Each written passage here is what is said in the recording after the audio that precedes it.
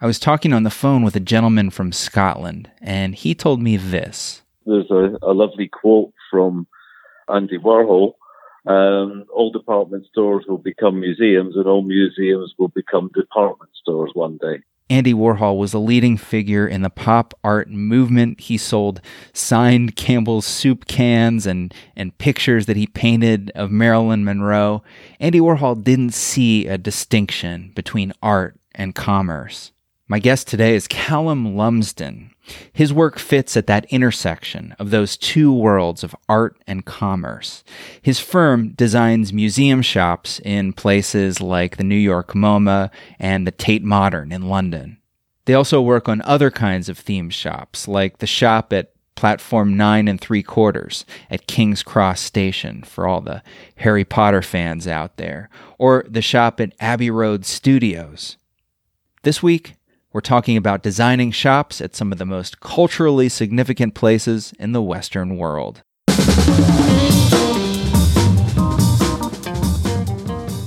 You're listening to Where We Buy. My name is James Cook. I research retail and real estate for JLL. This is the show where we talk with retail experts and visit shopping spots across the nation.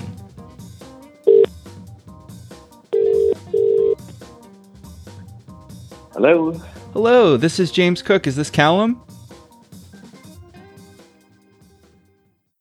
Well, I'm Callum Lumsden. I'm founder and creative director of a design company in London called Lumsden, rather unimaginatively, but it seems to have worked. And we specialize in retail and F&B design for the cultural sector. Mainly museums, but also visitor destinations, visitor attractions. We've also done some other brands that people will recognize, such as a store for Abbey Road, which is the most famous recording studios in the world. I thought maybe we'd start at the beginning. From what I can tell, am I right in saying your first museum shop that you worked on was for the Tate Modern in 2000? Around about 1997, maybe 98, I was asked to go into a competition for the retail part of Tate Modern, and won it. And I was introduced to a sector that I knew about, but hadn't really kind of considered as being a target for really doing something interesting in the design world. And what interests me, well, there's lots of things that interest me in this area, but every single project is different. You know, Tate Modern is a completely different brand to, let's say, the British Museum or MoMA.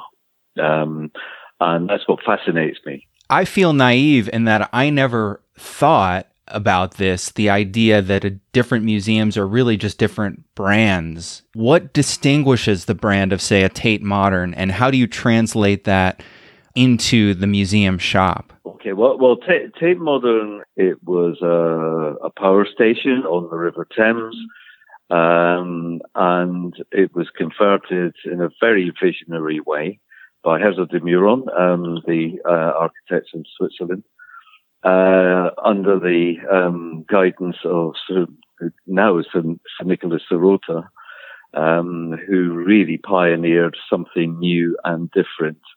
And a lot of that was inspired by MoMA anyway. So Nicholas Sirota wanted a museum of modern art in a amazing building with chimneys, etc., on it, that had lain doing nothing for years and was converted beautifully. He wanted it to become a destination.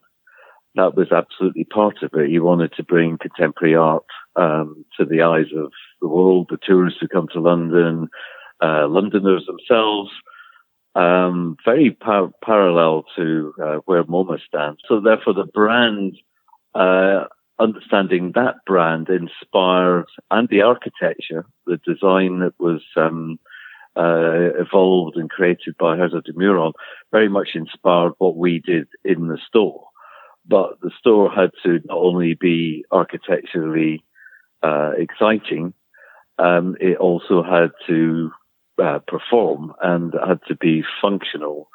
So all the things that any designer of a store needs to think about had to be involved. I mean, storage, lighting, accessibility, the right place to put the cash wrap, all those kind of basic things that guys like me know about when we're looking at the store, and understanding who the market is going to be, because the markets for a cultural destination are kind of different to a mainstream retailer in lots of different ways. There is a complete mix. So therefore, just understanding what those particular museums that we work on actually stand for is really important, and understanding their market, i.e., who is coming. We're talking about Chinese tourists through to seniors who love art and want a piece and a memory of their visit to take away with them, through to school kids on a school trip. And many museums, by the way, really sit back a bit when you talk to them about being a brand. But the more they understand themselves as a brand, in my view, actually do better, because they then understand that who their visitors are going to be and what they need to maintain in terms of a discipline about how they communicate what they do. I love going to a good museum shop, and I've been to many, mostly in North America, but around the world as well. And I would say that they often do have a similar feel. Do you have to work to try to distinguish, each new project to make it feel unique, so it doesn't feel like any old museum shop? Absolutely. We really try and get people to think individually. Having worked in mainstream retail, the amount of conversations that I used to have about, well, we've seen this store over in, Texas or wherever. We like the look of this. Can you do something like that? I absolutely hate that. And, I really do my powers of persuasion to say, let's really think about this in terms of who you are as an individual. And that goes not just for the look and the feel of the store, it also goes for the look and the feel of the product that's actually being sold in the stores. A lot of the museum stores actually end up selling very similar products from whichever state or whichever country you go into. That's where I think the exciting part of cultural retail is, because the good ones are really looking at producing and retailing products that are all about the experience of being in that museum. They're telling the stories about the objects and the paintings and the statues and the jewelry and the artifacts. People go to the Tate Modern shop to buy presents and don't go into the museum, or they'll go in there to have a cup of coffee or a cocktail or something great to eat up on the fifth floor.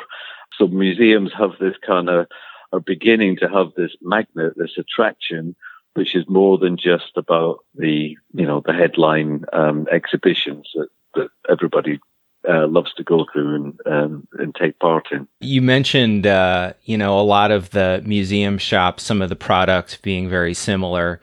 I know that I'd read recently that at MoMA, at their shops in New York, they actually take a lot of care in vetting. I think all the curators am I right? Curators have to approve what they carry in the stores? That's right. Yeah, the curators sit in with the buyers, review the potential products, and that's everything from the curator in charge of design and architecture through to the various art curators who will help the buyers talk to various artists to commission sets of products. So a lot of artists won't go near that, but an awful lot of artists will. And handling that process is a very delicate one. And there's always a bit of controversy about this in terms of where it goes from art to commercial. and how do you actually deal with that? But if you think of one of your most famous artists in America, Andy Warhol, he kind of got that. He actually used commercial to go into art, and then it started going back again. And Andy Warhol is MoMA, for instance, has one of the biggest collections of Andy Warhol. Actually encouraging local artists, designers, craftsmen to make products which are related to the museum brands as well is something that museums can do, because they need short runs, because they don't always have, they can't go into the mass production of products to sell. So that's another way of individualizing the experience of going into a museum store. And by the way, please note that I'm really trying to avoid calling them gift shops. It's one of my big tasks in life to try and stop people calling them gift shops, but I don't think I'm winning. If you take all the people who go to a given museum, there's always a few, hot things that everybody will make sure they see. But the other place that everybody goes to is to the shop. How do you feel about that? Do you feel an extra pressure because most visitors are going to be stopping in there?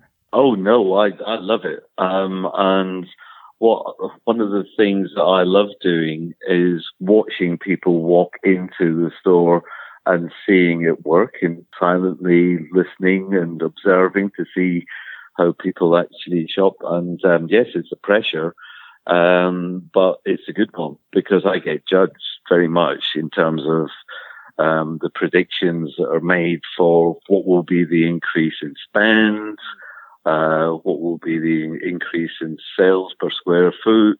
It's really important, because if that doesn't work, why bother? We talked a little bit about MoMA, but I wanted to dig into that a little bit more, because I know you did the redevelopment of the MoMA design store in Midtown Manhattan, and I know you're doing other projects with MoMA. Can you talk a little bit about what that's all about? Well, we've been working with MoMA now for something like, it's coming up to 5 years. They are remodeling the entire museum, and we started off with them looking at the main store that's going to be opening in the museum itself October this year, not far away. That then led on to, in between that starting and the opening of the main flagship, to do the design store, as you say, on West 53rd. It's a MoMA design store. It's all about design objects ranging from tech to ceramics to jewelry to silk scarves, lighting. So it's related very much to MoMA, because there is where the most curated product is actually sold. It's a go-to store in Manhattan anyway. New Yorkers go there to buy their holiday presents. They go there to buy their crockery for their dinner parties. It was quite a challenge for somebody from Scotland to be asked to design one of the most famous stores in the world, I think. That was the first one that opened, and then MoMA have tied up with the chain of the second biggest department stores in Japan called Loft. We've designed concessions with in-store concessions, as well as so far 2 standalone stores in Japan. The museum itself has been remodeled in 2 phases. Phase 1 was completed last year. We did a store for them on the 2nd floor. You actually have paid to go into the museum before you can actually go into that store. And everybody was concerned that wouldn't work, but it's been an enormous success. That store is always full of people buying and enjoying themselves. The new one has been moved. You'll be able to stand on West 53rd Street and look down at the store. It's a really interesting concept, working with the architects, Dillis Gifidio Renfrew, and that's opening October the 8th. And that's going to be the main museum store. And quite rightly, the museum did not want to come over as being about a retail store. It's about the most valuable collections and amazing exhibitions of contemporary art anywhere in the world. So another project I wanted to ask you about is the Victoria and Albert Museum in Dundee in Scotland. So that seems like a really architecturally significant design. Fantastic architect, Japanese architect called Kengo Kuma.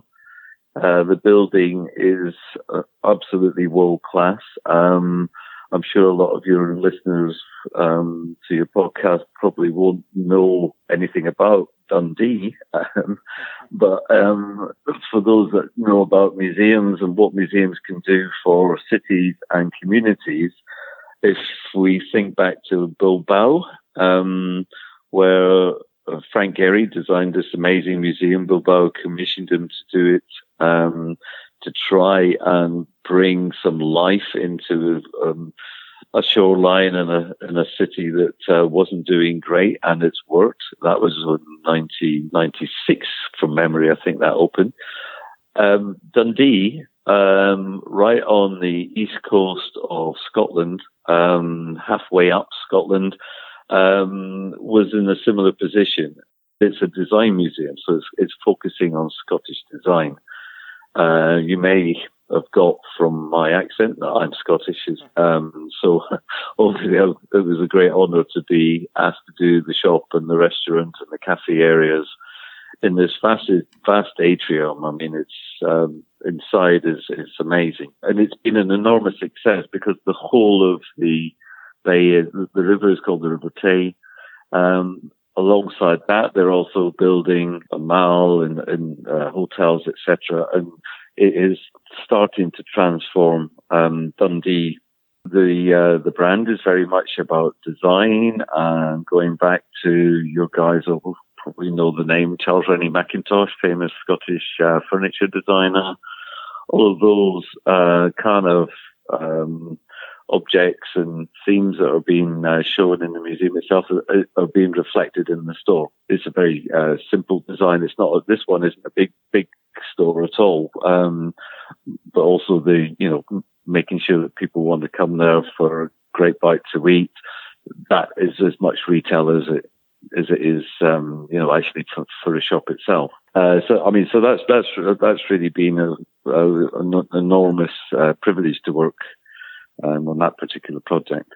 You mentioned the food and beverage at the V&A Dundee, and it got me to thinking. I remember it as a kid, and so I grew up in the 80s, going to a museum. If you ate at the museum cafe, it was a pretty dreary experience. It was more like a cafeteria experience, and I contrast that now with the kind of food, these world-class meals you can get at museums now. Things have really changed. Yeah, it's great. I mean, Tate Modern do that. MoMA's food and beverage offer is outstanding. You're absolutely right. It's another reason for people to come and visit the museum and see it as part of their community. When you're designing a food offer in a museum, how different is it from, say, designing a cafe or a restaurant that's standalone, that's not part of a museum? Is it any different?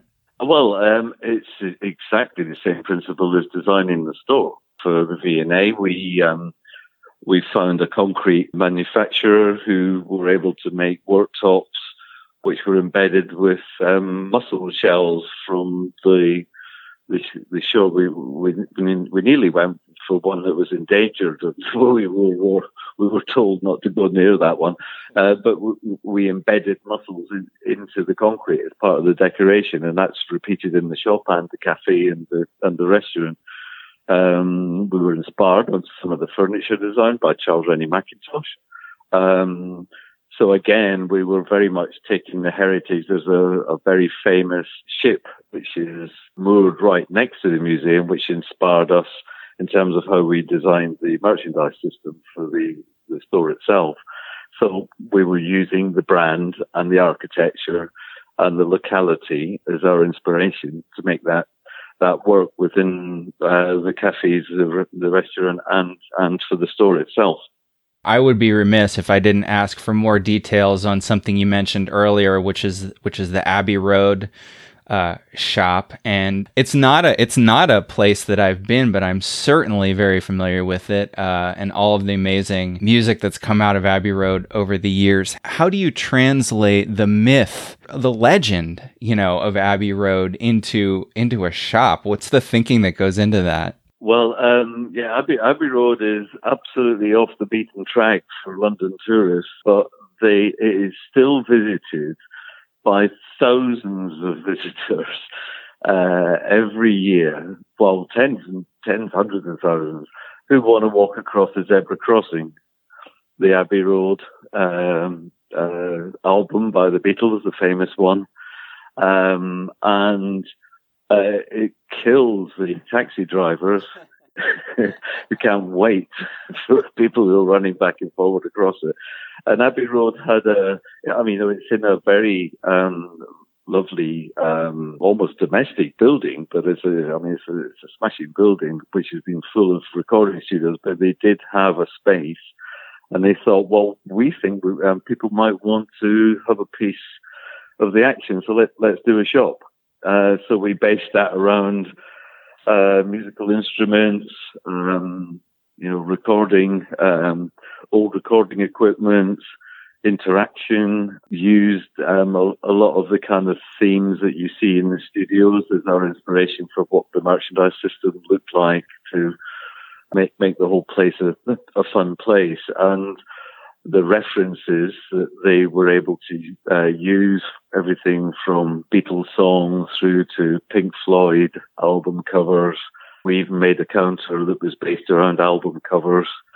The cash wrap that was done with layering of album covers, that kind of thing. So we had a lot of fun with that one. That was a great project to work on. And of course, as a big music fan, I was in heaven when I was walking in there.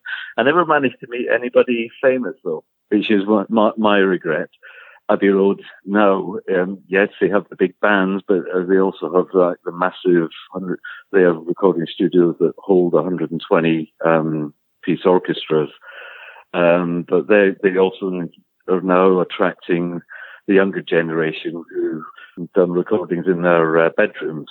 So they had to try and appeal to that market as well. And that's starting to work for them now.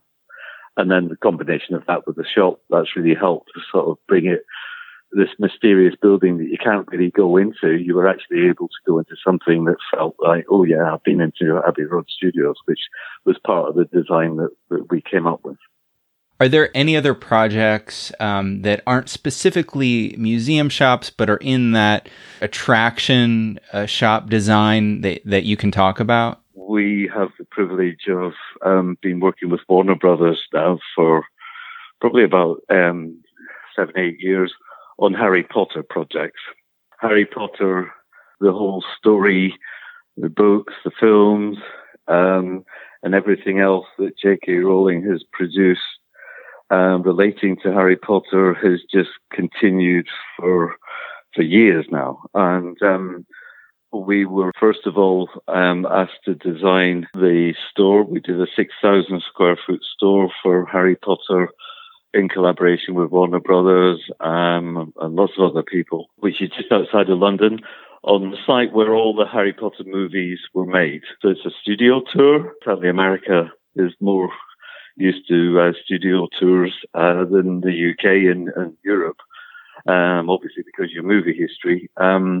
But this was an absolutely pioneering project that Warner Brothers developed.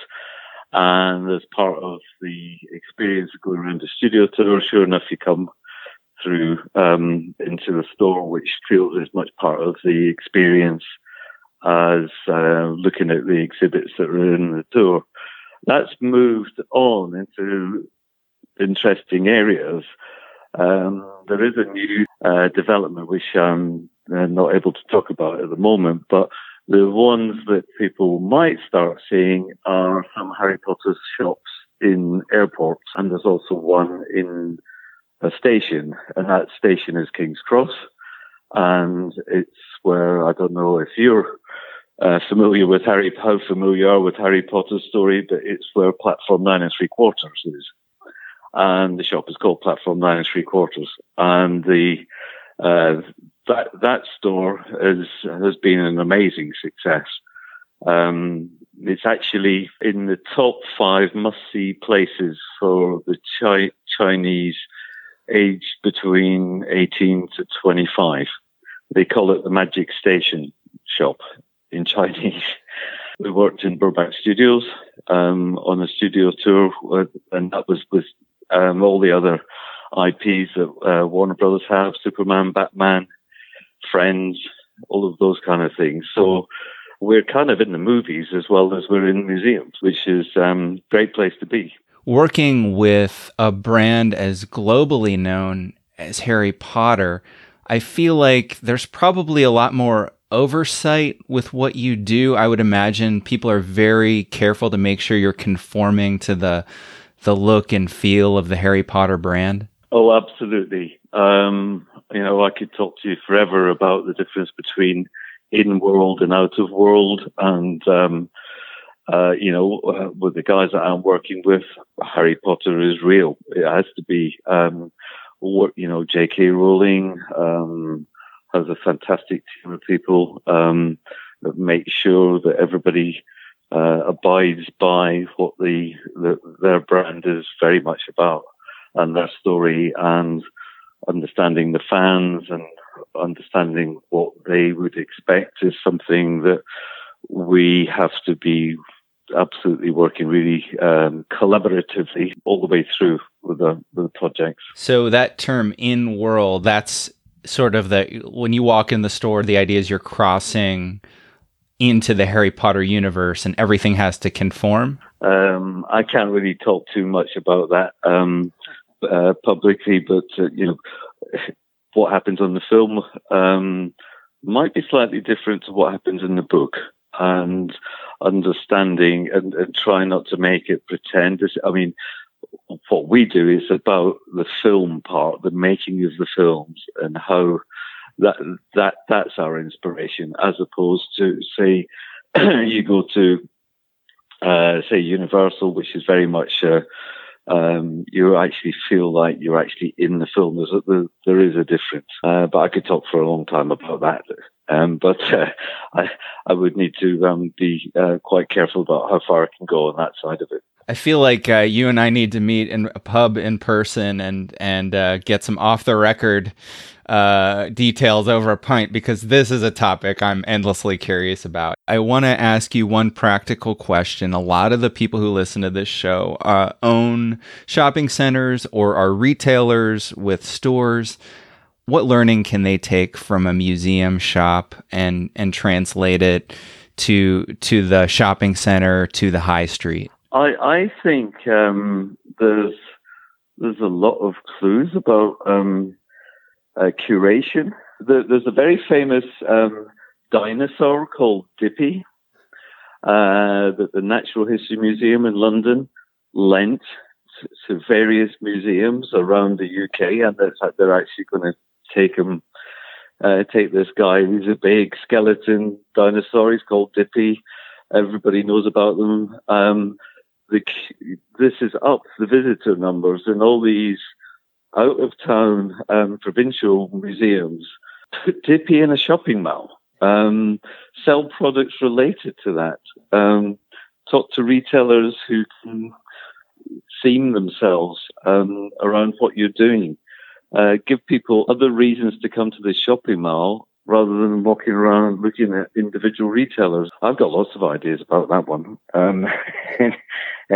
Anybody wants to talk to me, give me a call. But the National Gallery, for instance, they've opened up what they've called a delicious art cafe in South Korea.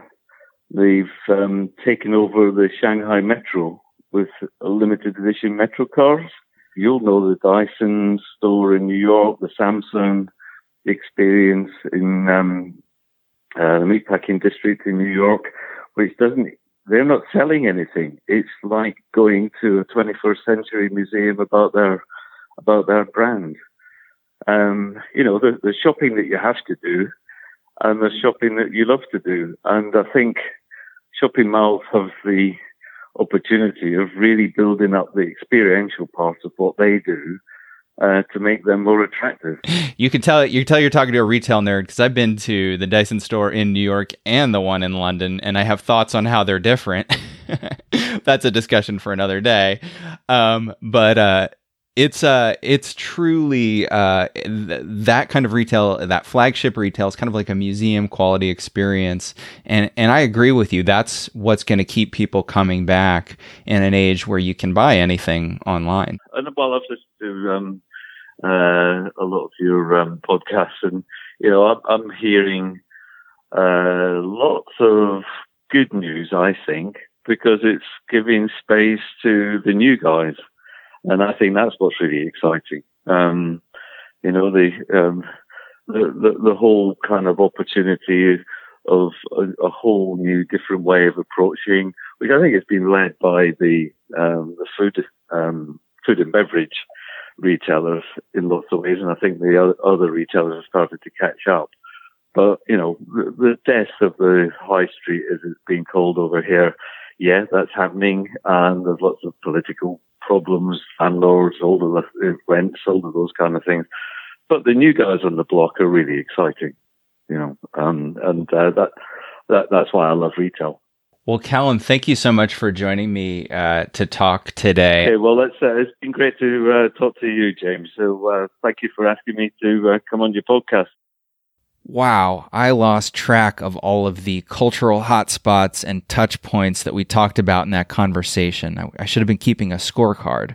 If we had a big budget for this podcast, I'd be playing a track from Abbey Road right now, but we'll just have to leave that up to your imagination. So many cool shops to visit. I am curious. Have you shopped at the New York MoMA, the Tate Modern, Platform 9 3/4, or Abbey Road? I would love to hear what your experiences were like. Leave us a message on the Where We Buy hotline, and we'll use your voice in an upcoming show. Give us a call at 602-633-4061.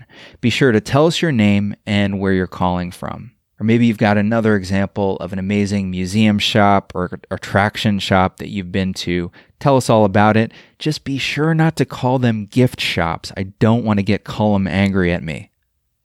Hey, I need your help. I made a proposal to give a presentation at South by Southwest in Austin, Texas, and competition for this thing is fierce.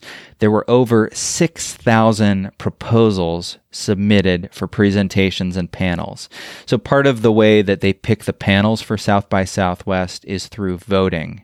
So I would love it if you went out and voted and made comments on my proposal. You can go there by going to bit.ly/JamesPanel. That's bit.ly/JamesPanel. And yes, unfortunately, you do have to register on the website in order to vote. But no, you don't have to actually be going to the conference in order to vote or comment. The keynote that I'm proposing is how dead malls can live again. I'm really proud of this proposal. It would be an amazing presentation, and I really hope we can make it happen. I thank you very much in advance. Hey, if you like today's show, you can subscribe to Where We Buy on your iPhone podcast app, Spotify, or wherever it is you listen to podcasts. On the web, we're at wherewebuy.show. Our theme music this week is dedicated to superfan Eddie Gonzalez, who loves the song Run in the Night by the Good Lords under Creative Commons license.